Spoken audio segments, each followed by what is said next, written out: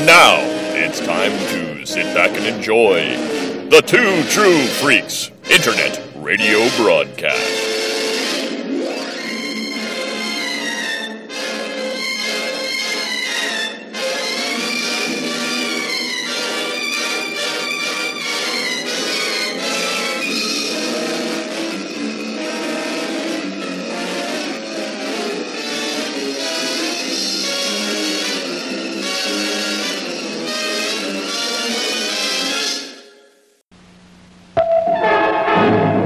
Good news and bad news, girls. The good news is your dates are here.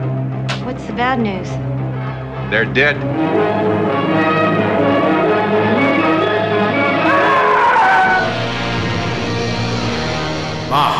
See, a United States Astro Robot become a creature of death.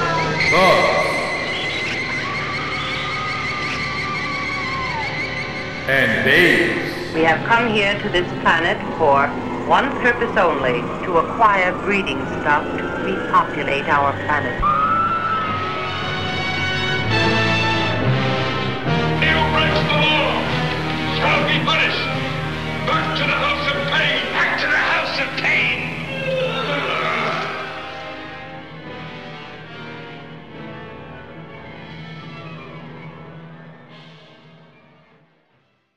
Hello, everyone, and welcome to Bots, Bugs, and Babes, the B-Movie Podcast from classic culture and the cheese in between. The movies are beef, the entertainment is grade A. And I'm your host, Mr. Jason Giaconetti, and I'm joined once again by my dad, Mr. Al Giaconetti. Good morning, Jay. How's it going? I think today we're doing one of those special episodes. I think it's episode 2 of Darkroom. Yep, and we're going to get to it right after this.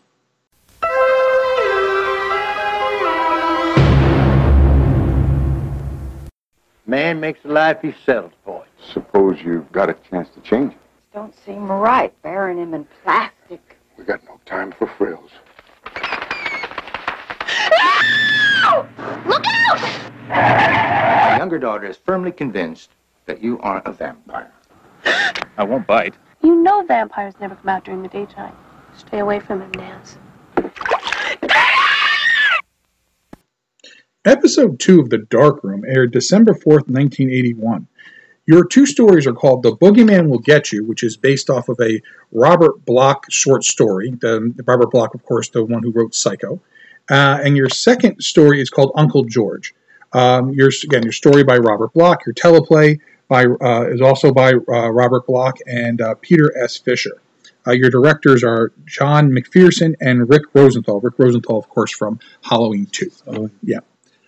So in The Boogeyman Will Get You, young horror fan Dee Dee, who is played by Quinn Cummings, comes to believe that the handsome new guy in town hanging around with her older sister, who is a young Helen Hunt. Right. All right. So at this point, Helen Hunt had already been on a couple TV shows and stuff like that. This isn't Mad About You, Helen Hunt. That's really what people know her for in movies later on. She didn't become a star until like the 90s. She was on a lot of TV stuff back in the day. They believe that he's a vampire. And that's basically the whole setup of the episode. And then, so you have, of course, they're at the drive-in watching, what's supposed to be, I love the lead-in with James Colburn. He's reading through a fake book, but it's got Bela Lugosi on the cover, and it's got Lon Chaney Jr. as the Wolfman and stuff like that. It's very, paying homage, of course, to the Universal horrors. They're at the drive-in, of course, watching a very fake-looking movie, and that's when they start driving home, and they almost run down, what's his face, and I can't think of his name. It's played by Randy Powell. I just totally blanked on his name right now, but they almost run down the street. Right? And we learn that later on that their friend who was supposed to meet them is, missing, and then she, of course, her head pops up, or her body pops up in the weeds at the lake by the boathouse. And so, again, these stories are very short. I mean, their whole point of them is that, only having 2 stories this time, they're not the really short stories, but they're nothing long. They're about 20 minutes apiece. Yeah. This thing was, again, what I find with this series is that the shorter ones are better because they get to the point right more quickly. This one here it's a little dragging out.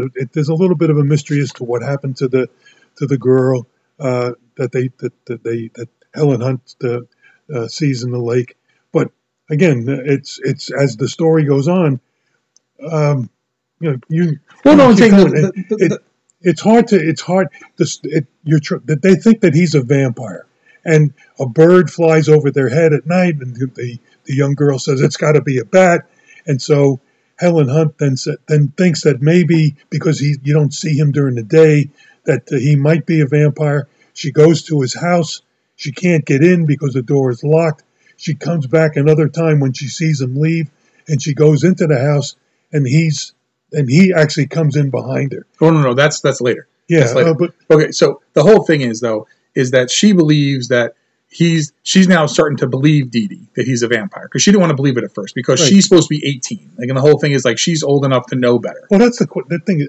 Okay, we'll get to it in a minute. That's one of the things that I wanted. Well, okay. So he was there. He says what it was like 8 years ago, or 5 years ago. So she was 13. Yeah. So she's 18 now. Yeah. Right. So Dee Dee's got to be like 16. Well, but he says to Dee Dee, he says he was dating the girl that died. No, he said that to Helen Hunt's character. Right. He was dating her, and a little bit, and yeah, but he says something to Dee Dee that I'll explain it to you in 5 years. Yeah. So I thought maybe she was 13 also.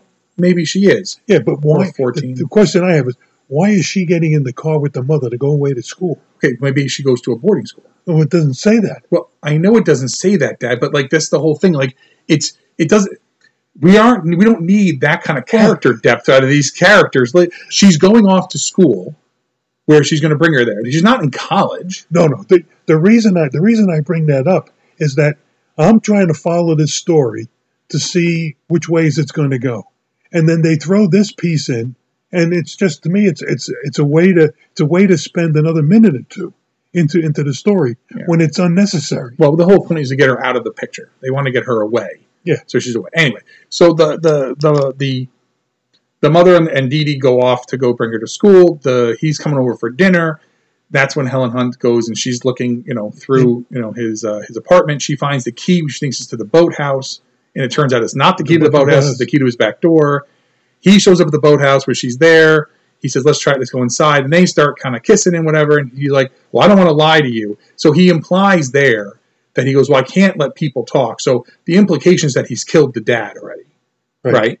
Yep. And that he's going to kill the mom and the daughter because they don't ever call, right? Or they call whatever. He's going to eventually kill them when they come home, and that now he doesn't want to lie to her. And she's like, "Well, you're not a vampire." He's like, "Right." And he turns and he's a werewolf, which is the funny part though. But that's exactly what it should be. It's like, it's okay. So remember the old Twilight Zone episode? It freaked the hell out of me when I was a kid. It's the shadow under my bed, right? Yes. Where the shadow under my bed can't hurt me, and they winds up getting killed. It's like, "What? You can't hurt me because I'm a shadow from someone else's bed." Like it's when you think it's one thing, and then it's that twist, and it's like, "Oh, of course he could have been a werewolf." Like what would made it? Why did he have to be a vampire? Because they say the word vampire over and over and over again. And because they say the word vampire over and over, your brain starts saying, well, he must be a vampire. It starts filling it in.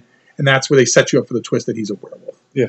So it's a good episode. Remember we talked about how the first episode of this one kind of shouldn't have been the pilot of the show. This should have been the pilot. Right. Like this one definitely be a pilot. I think people would have been like, oh, holy.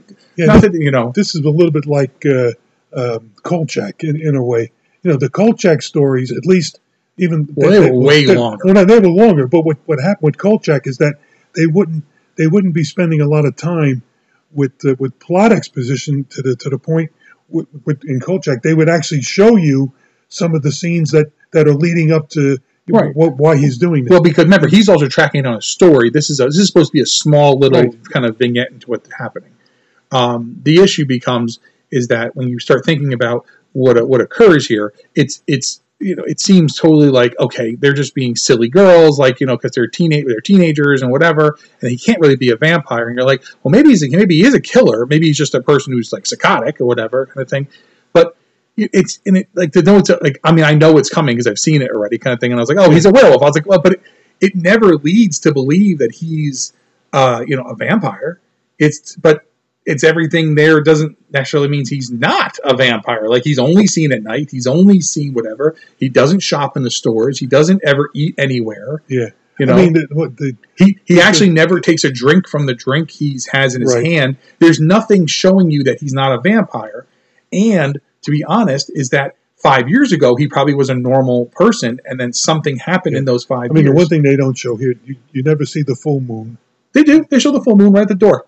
No. At the end. At the end. Yeah. No, but again, when he confronts Helen Hunt in his apartment in the boathouse. In the boathouse, and he shows her that his reflection is still there in the mirror. It gives her a bit of relief that, well, I guess you're not a vampire. Right. Well, the thing is he also says, she said, why don't you have any mirrors? He goes, maybe I don't like what I see there. And it's like, oh, maybe this guy's fighting drug addiction. Maybe this guy's fighting whatever. Like, it leads you a lot of different ways. And it's like, yeah, he doesn't like what he sees because he sees the guy who's going to murder everybody because he's a werewolf. So, and the reveal that he's a werewolf, and you don't see. He has a hairy hand at first, and then he turns, and it's a mask. The hand on her shoulder. If you're not paying attention, you might miss it. Yeah, it's because it's a very dark scene. Yeah. What I'm saying is, it's very funny. This is not funny, but it's like at the end of the thing, it's not Tales from the Crypt where like literally everyone gets their comeuppance, but it's kind of like that idea of Tales from the Crypt because it has the twist. It has the twist, you know, and that's or the Dr. Terra's. All those Dr. Terra's House of Horrors, Tales from the Crypt, Vault of Horror, they're all based on the EC comics from back in the day, and they all about that twist ending, you know, kind of thing, and the comeuppance you get. Yeah. And then not that she did anything wrong, but like, you know, she felt something was wrong. She didn't trust her gut. She went there, and then it happened. So, anyway, it's not a bad story. It's definitely, I think it's better than the first. The first episode, Closed Circuit, which is the TV one, is kind of a waste. The second one, where the guy makes a change, where he warns them that he tells the U-boat that it's going a different day, and he winds up changing history, and then it becomes occupied by the Nazis. That's, again, I like that little short story, kind of thing, only because it's just the butterfly effect. You know, one thing changes, ripples across the entire nation, or entire world, and stuff like that. But I thought this would have been a better story for the first week. I think people would have caught it. Right. People would have laughed about it. They would have talked about it. Yeah, at the water cooler. Yeah. So, and then the second one is called Uncle George. Now, that's Rick Rosenthal, the Halloween 2 director. And the thing with the Uncle George segment is this one's a little shorter, but it's so good. Yeah. And the funny part is I was watching this yesterday with Kelly. I was rewatching with Kelly, and she recognizes people. Like, she recognized Helen Hunt, you know, kind of thing in the first part. She's like, oh my God, it's Helen Hunt. And she goes, she's really young. And we went through that. She had been in a bunch of TV series and stuff like that, right? We were talking. And then the other one, again, it is relatively short. It's an original, whereas it's, okay, so it's original tale directly. So it was original. So it wasn't based off of Robert Bloch or short story, anything like that. And it features Claude Atkins and June Lockhart. Now, Claude Atkins on this network, people probably remember him from his time in Planet of the Apes, you know, the sequels kind of thing. But Claude Atkins is in a lot of different movies. He was on Kolchak. He's a major TV actor. And of course, June Lockhart is the mom from Lost in Space. Right. And, you know, she went on to play many other roles and still is acting, right through. I don't think she passed away. She was acting up until a few years ago for sure, playing, again, older women in kind of movies. But they are an aging couple whose livelihood depends on the money being paid to their ailing Uncle George. Now, Uncle George at this point, though, in the bed, we don't know. He's in the scene in a minute. Although I did know the Leo DeRocha, like, you know, yes. I knew that. I'm like, DeRocha, how do you not know this? You know, kind of thing, even when I first saw it. And then he passes away. And then, so now they have to figure, because they need that money. So clearly Claude Atkins used to be able to, he had a heart condition. I think it must be a heart condition. He's something where he no longer can work and he can only pick up odd jobs here and there. And he goes into the city. Now, they talk about being in a northeast city. The first one, remember the first episode, Closed Circuit, that takes place in supposedly New York and New Jersey. And it looks like New York and New Jersey. The street he's on looks like it could be in like one of the boroughs. Like it doesn't look like And the thing and the camera, this is very guerrilla. Yeah, guerrilla camera. And so the people that he passes on the street, or they're part of the movie, but they don't know it. Yeah, right. And it felt so. I'm not again. This is a Universal production, which showed on ABC, which I know people don't understand. So like, but at the time, Disney did not own ABC at the time. Right. Universal was independently making shows that they put out. Universal wasn't owned by ABC. Viacom. I think. They aren't Viacom yet. It was Universal International right now. Yes, that's right. And Universal, and then NBC became Universal. NBC Universal as one merger. These were all things that happened much later. Yeah. But in today's day and age, we think ABC, we think Disney, right? We think NBC, we think Universal. Like we think, Warner Brothers is WB kind of thing. Right. Like that's what they're in with, kind of thing. And that's part of the difference. Back then, ABC, the Channel 7 here in New York, they showed whoever's were producing the shows, they were making them. They were truly broadcast companies. They weren't making necessarily their own, not to say that they weren't making their own content, but series were pitched. Right. And then they would pick up, it would, at that point, it was still just CBS, NBC, and ABC was still the mainstream. Yeah. And then WNYW became the Fox affiliate, which was Channel 5. WOR was Channel 9 and WPX was Channel 11, but WOR was, and it's funny because WOR, and it's crazy to think about this, we would get it here in New York, and sometimes we had it before you had cable and stuff. You're like, okay, you always get a clear picture on Channel 9 or kind of thing, but down in Florida, my cousins used to watch the Mets baseball. How WOR got broadcast to there because they would pick up the feed somewhere else and it was broadcast down there too. Yeah. WPIX was where the Yankees played on Channel 11, and then your ABC affiliate was 7. 8 was your ABC affiliate out of Connecticut. Right. WOR, believe it or not, in the 50s would show at the time the baseball giants that played out of the Polo Grounds, and also Ebbets Field, the Brooklyn Dodgers. Right.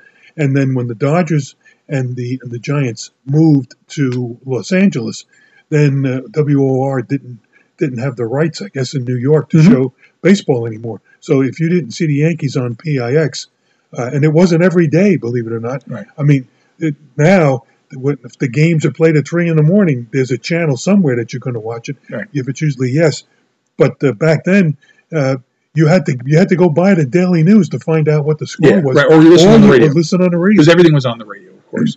So anyway, so he's talking to hey old timer, and when the first guy comes out, he's got no teeth and he's speaking.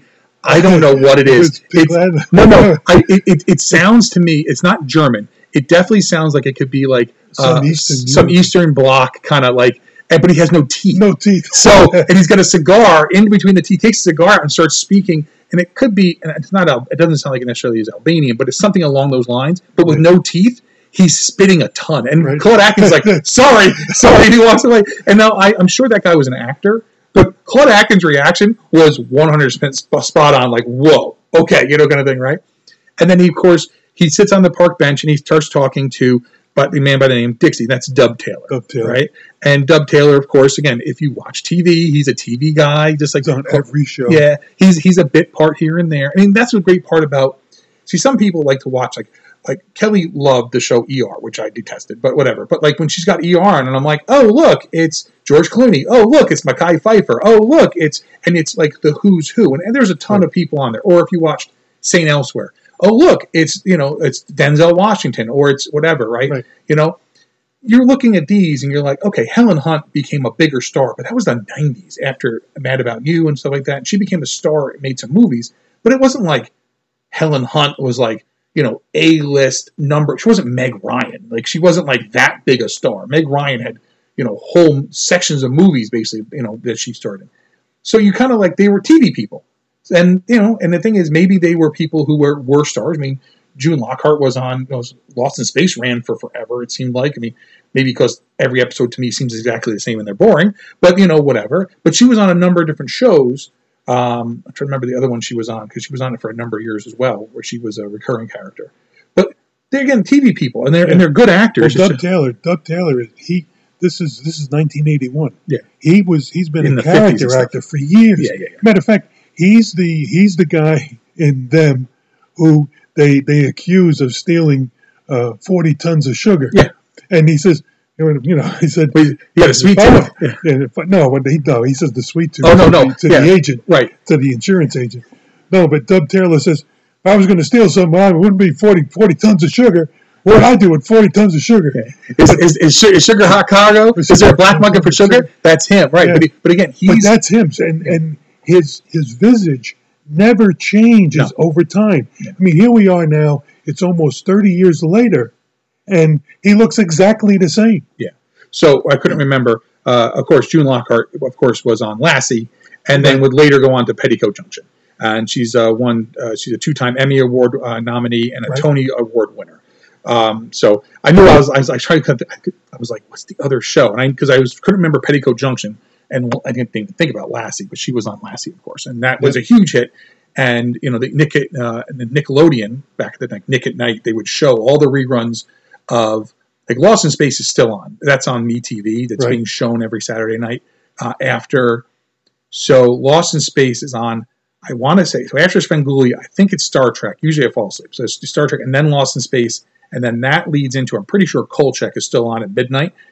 They move Kolchak up even better because people would actually want to see Kolchak, but there's only, there's only 12 episodes of that. Anyway. So he sits and starts talking to him, and then they go into the bar. And of course, as I always say, we always say in the show, why build a set when the city, it's a real bar. Inside of the bar may or may not, that might have been a set. I don't know if that was the real inside of a bar. It could be. It looks like it is. I'm sure it is. And they just paid the owner to use it probably during off time. Because there's a real pinball machine. I'm sure Luke will notice what kind of pinball machine is behind them and be able to come up with exactly the one of it. I don't know. No. It might be a Badley's machine. I'm not sure. So they're sitting at the bar and they're having a drink now because it doesn't look like a bar. It kind of looks more like a pub, more like they could eat there, but I guess it's a bar. Anyway, he starts, plying him with his scotch, and he has his beer that he doesn't even take a sip of until the very end. And he talks about how the fact that, Uncle George came to live with them after having an accident with the railroad, and he was on a disability. And, for the last, it was 17 years ago it happened, and the last 11 years he's been living with them, but the last 7 have been real hard. And, he's like, I think you need yourself a new Uncle George. And you're like, oh, okay, this is great. So he gets him really liquored up. They bring him in, and of course, they help him in the house, and you see them. They're burying the old Uncle George tied up in plastic bags in the cellar. And I said to Kelly at this point, I said, you know what would make this scene a lot better, Kel? She goes, what? I go, if Claude Atkins understood that you could step on the shovel to drive it in the ground instead of forcing it by hand. Well, but he actually says because of his heart condition, he can't exert himself. Right, but he's exerting himself even more. Think about putting a shovel in dirt. If you have to force it, if you step on it, it goes in much easier than. So I'm like, he's really putting a lot of strain on himself. And you could see it. He's working hard. He's sweating. He's working hard. Whatever Claude is digging through, he's digging through. And of course, they go upstairs, and now they've give him his bottle of scotch. He drank half a bottle of scotch ready because all the scotch they gave him beforehand, and they're going to clean up his legs, and you're like, okay, and it's very subtle. Yeah, right. And she's talking about Uncle George, and he's like, I was thinking if him and I are about the same age and he's 65 and it's 7, he retired at 48, and that's when Claude goes, no, I told you he didn't retire. It was disability.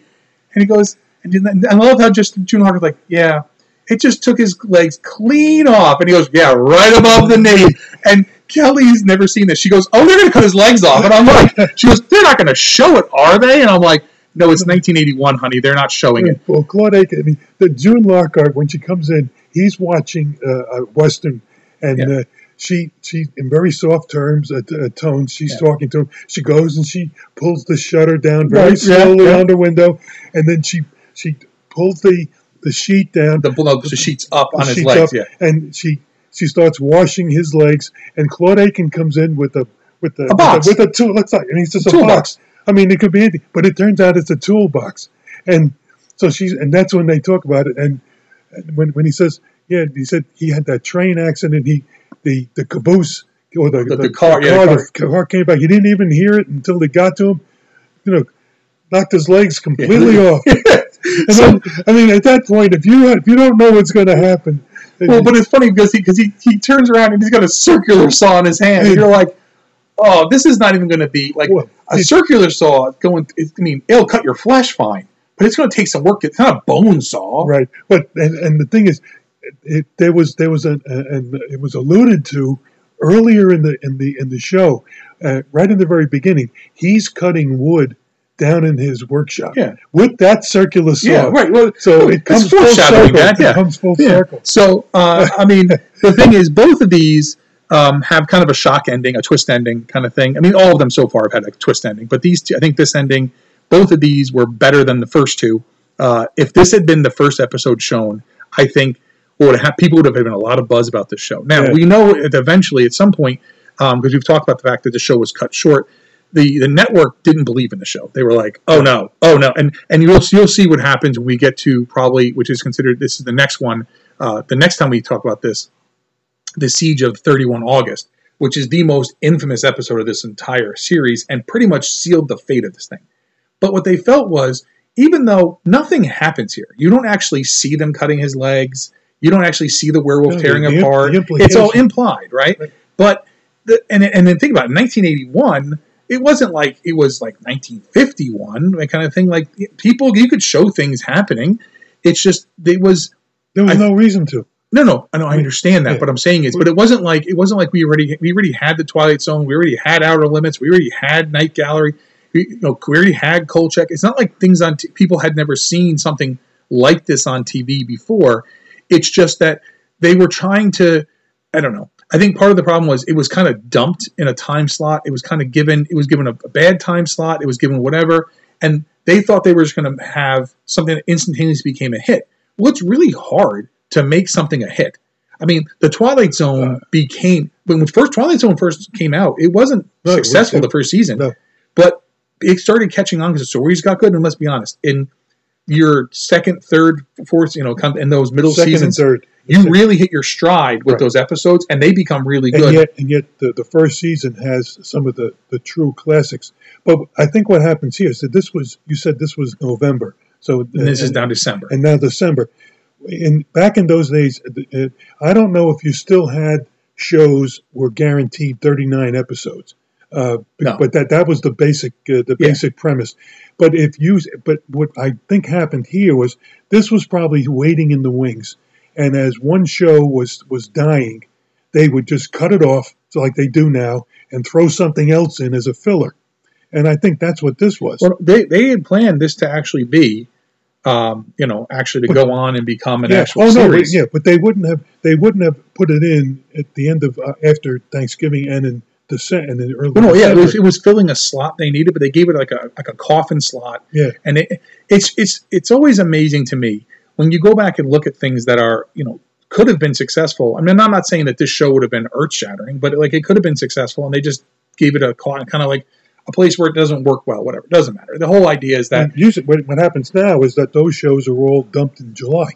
Yes, yeah. Now, you dump everything in July. And the reason they do that is because then they have some new television. When everyone else is showing reruns in the summer, they can say, hey... There's a new show. Right. Here's a whatever. Yeah, NBC used to say it's new to you. Right. Well, that's because they would. Yeah, it's all new stuff. Even if they knew they weren't never going to get to the end. So, but yeah. So that's the two episodes. I think these are good. I think the Uncle George episode kind of thing. I think once you know it's coming, like it's so weird watching them just set this up, and you're like, oh, okay, kind of thing. And the reason I like this one, this was short and to the point. Yep. And you again.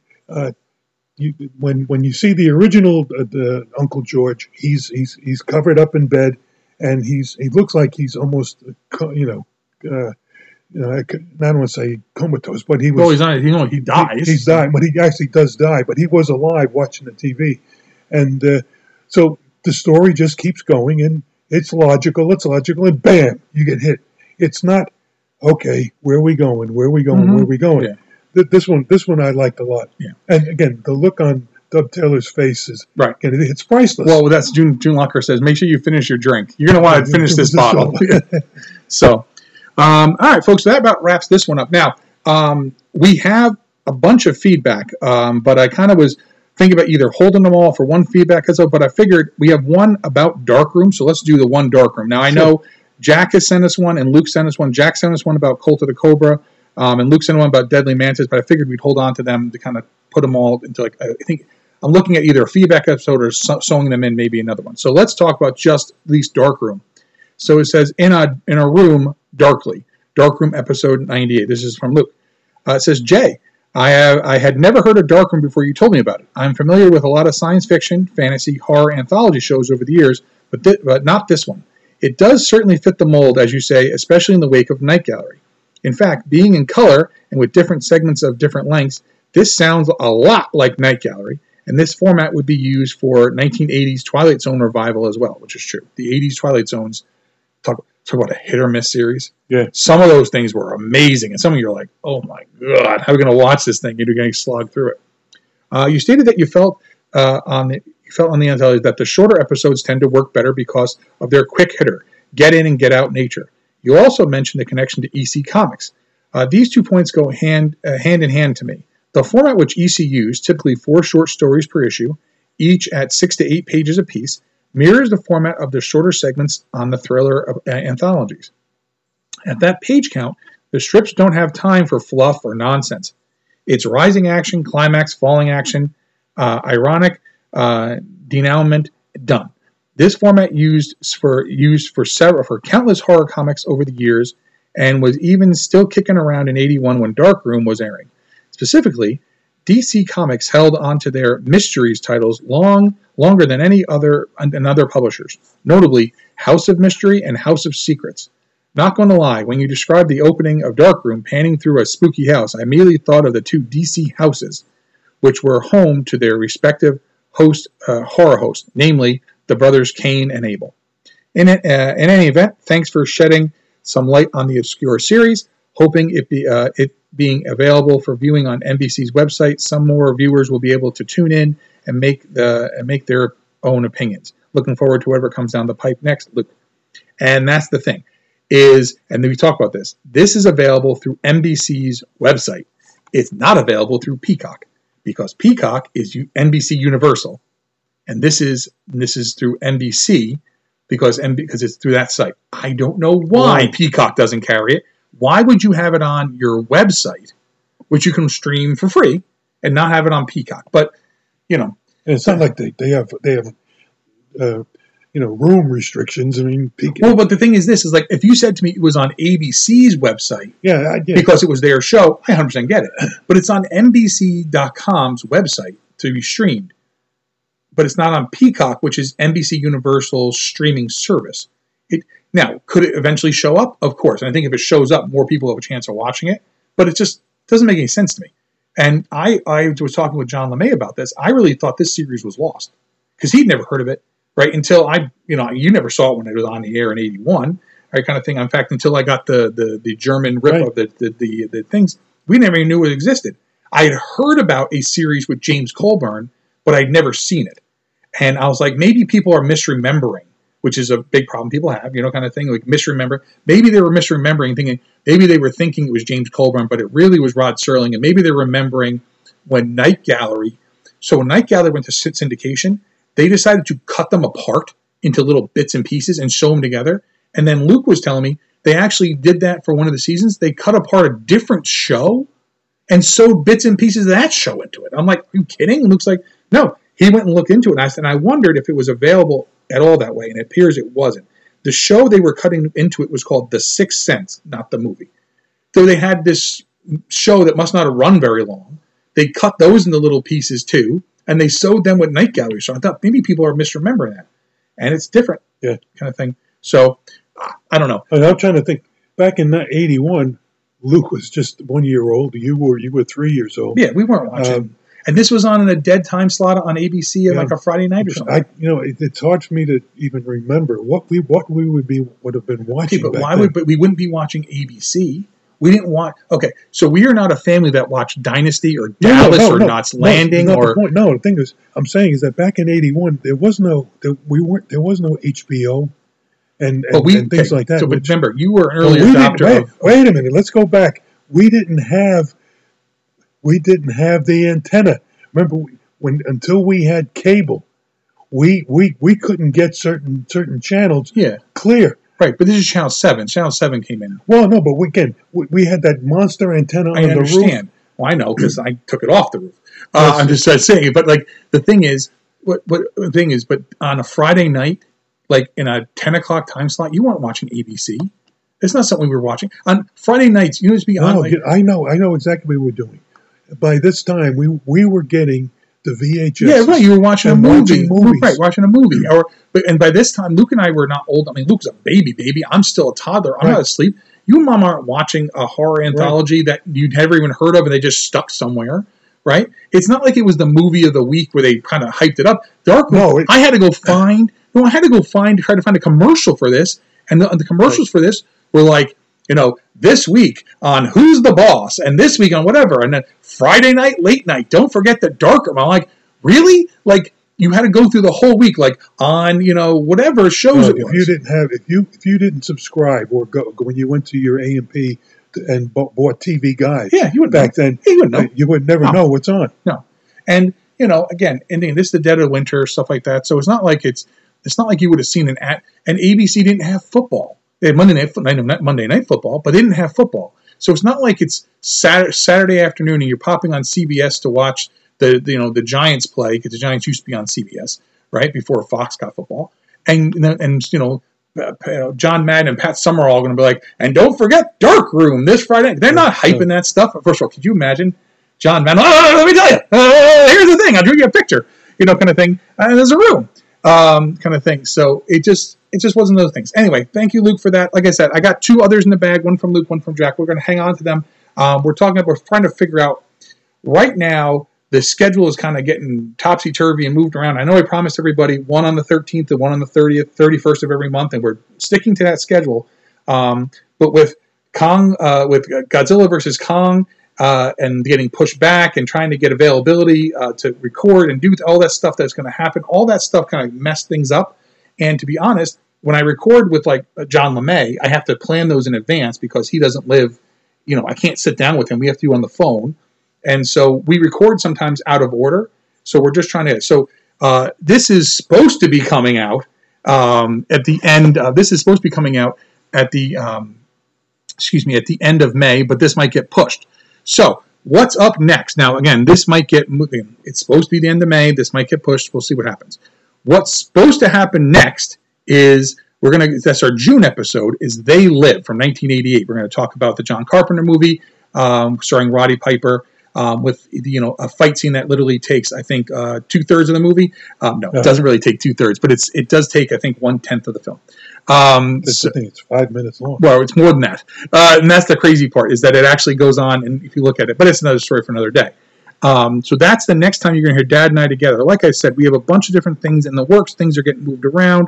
Again, trying to get around people's schedules who don't actually physically live, where we can actually sit together and do it. So. I think we're good with this. We're going They Live coming up next, and you'll hear more Dark Room later on this year. We're going to go in, like I said, episode 3 of Dark Room. When we finally get to that, that's the one that is going to be the real turning point in this whole kind of series. So, all right, folks. So for now, keep those cards and letters coming, and keep watching the skies. This is Tokyo, once a city of 6 million people. What has happened here was caused by a force which, up until a few days ago, was entirely beyond the scope of man's imagination. Tokyo, a smoldering memorial to the unknown. An unknown which at this very moment still prevails and could at any time lash out with its terrible destruction anywhere else in the world. Hi folks, Luke Giaconetti here. I'd like to ask you a few questions. Do you like giant monsters, or as they're called in Japan, Daikaiju?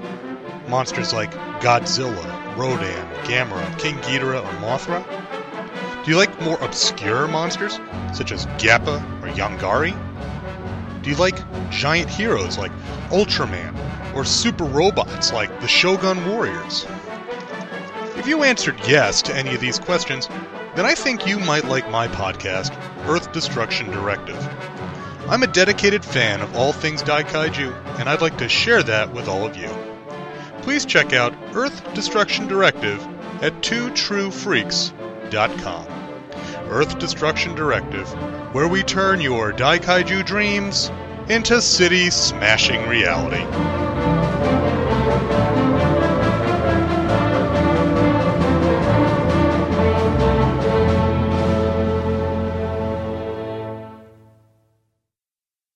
This has been an episode of Bots, Bugs, and Babes, the B-Movie Podcast.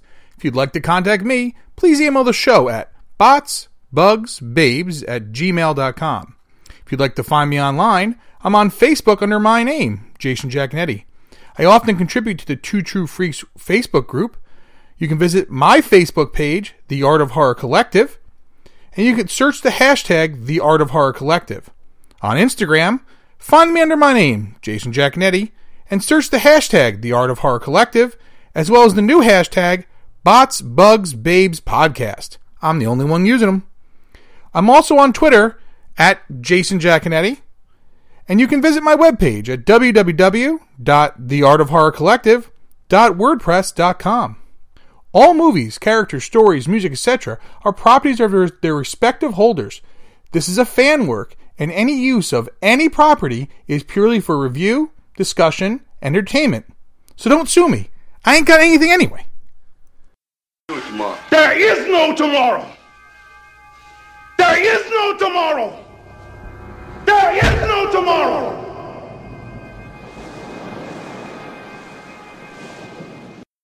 Will you stop?